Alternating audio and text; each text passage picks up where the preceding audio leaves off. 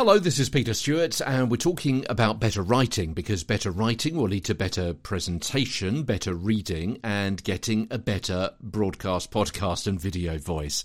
Thank you for listening to today's episode 153, and we're looking at multi-syllable sentences.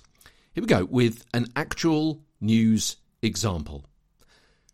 The Schools Minister, Nick Gibbs, says allowing students in England to use their mock exam results is an extra safety net for a small group of pupils.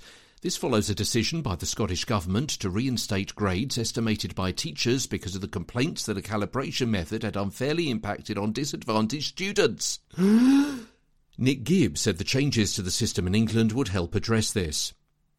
Well, okay. I overemphasised a little bit, but that second sentence, boy oh boy, it's really unwieldy. There's a lot going on in one sentence. Several of the words are multi-syllable, and also it's quite long as well. Additionally, the end of disadvantaged into the start of students could be troublesome as well.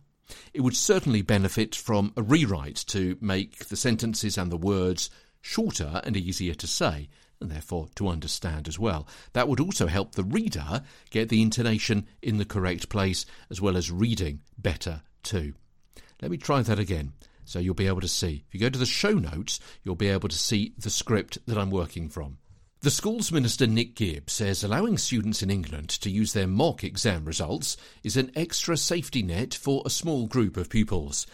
This follows a decision by the Scottish Government to reinstate grades estimated by teachers because of complaints that a calibration method had unfairly impacted on disadvantaged students.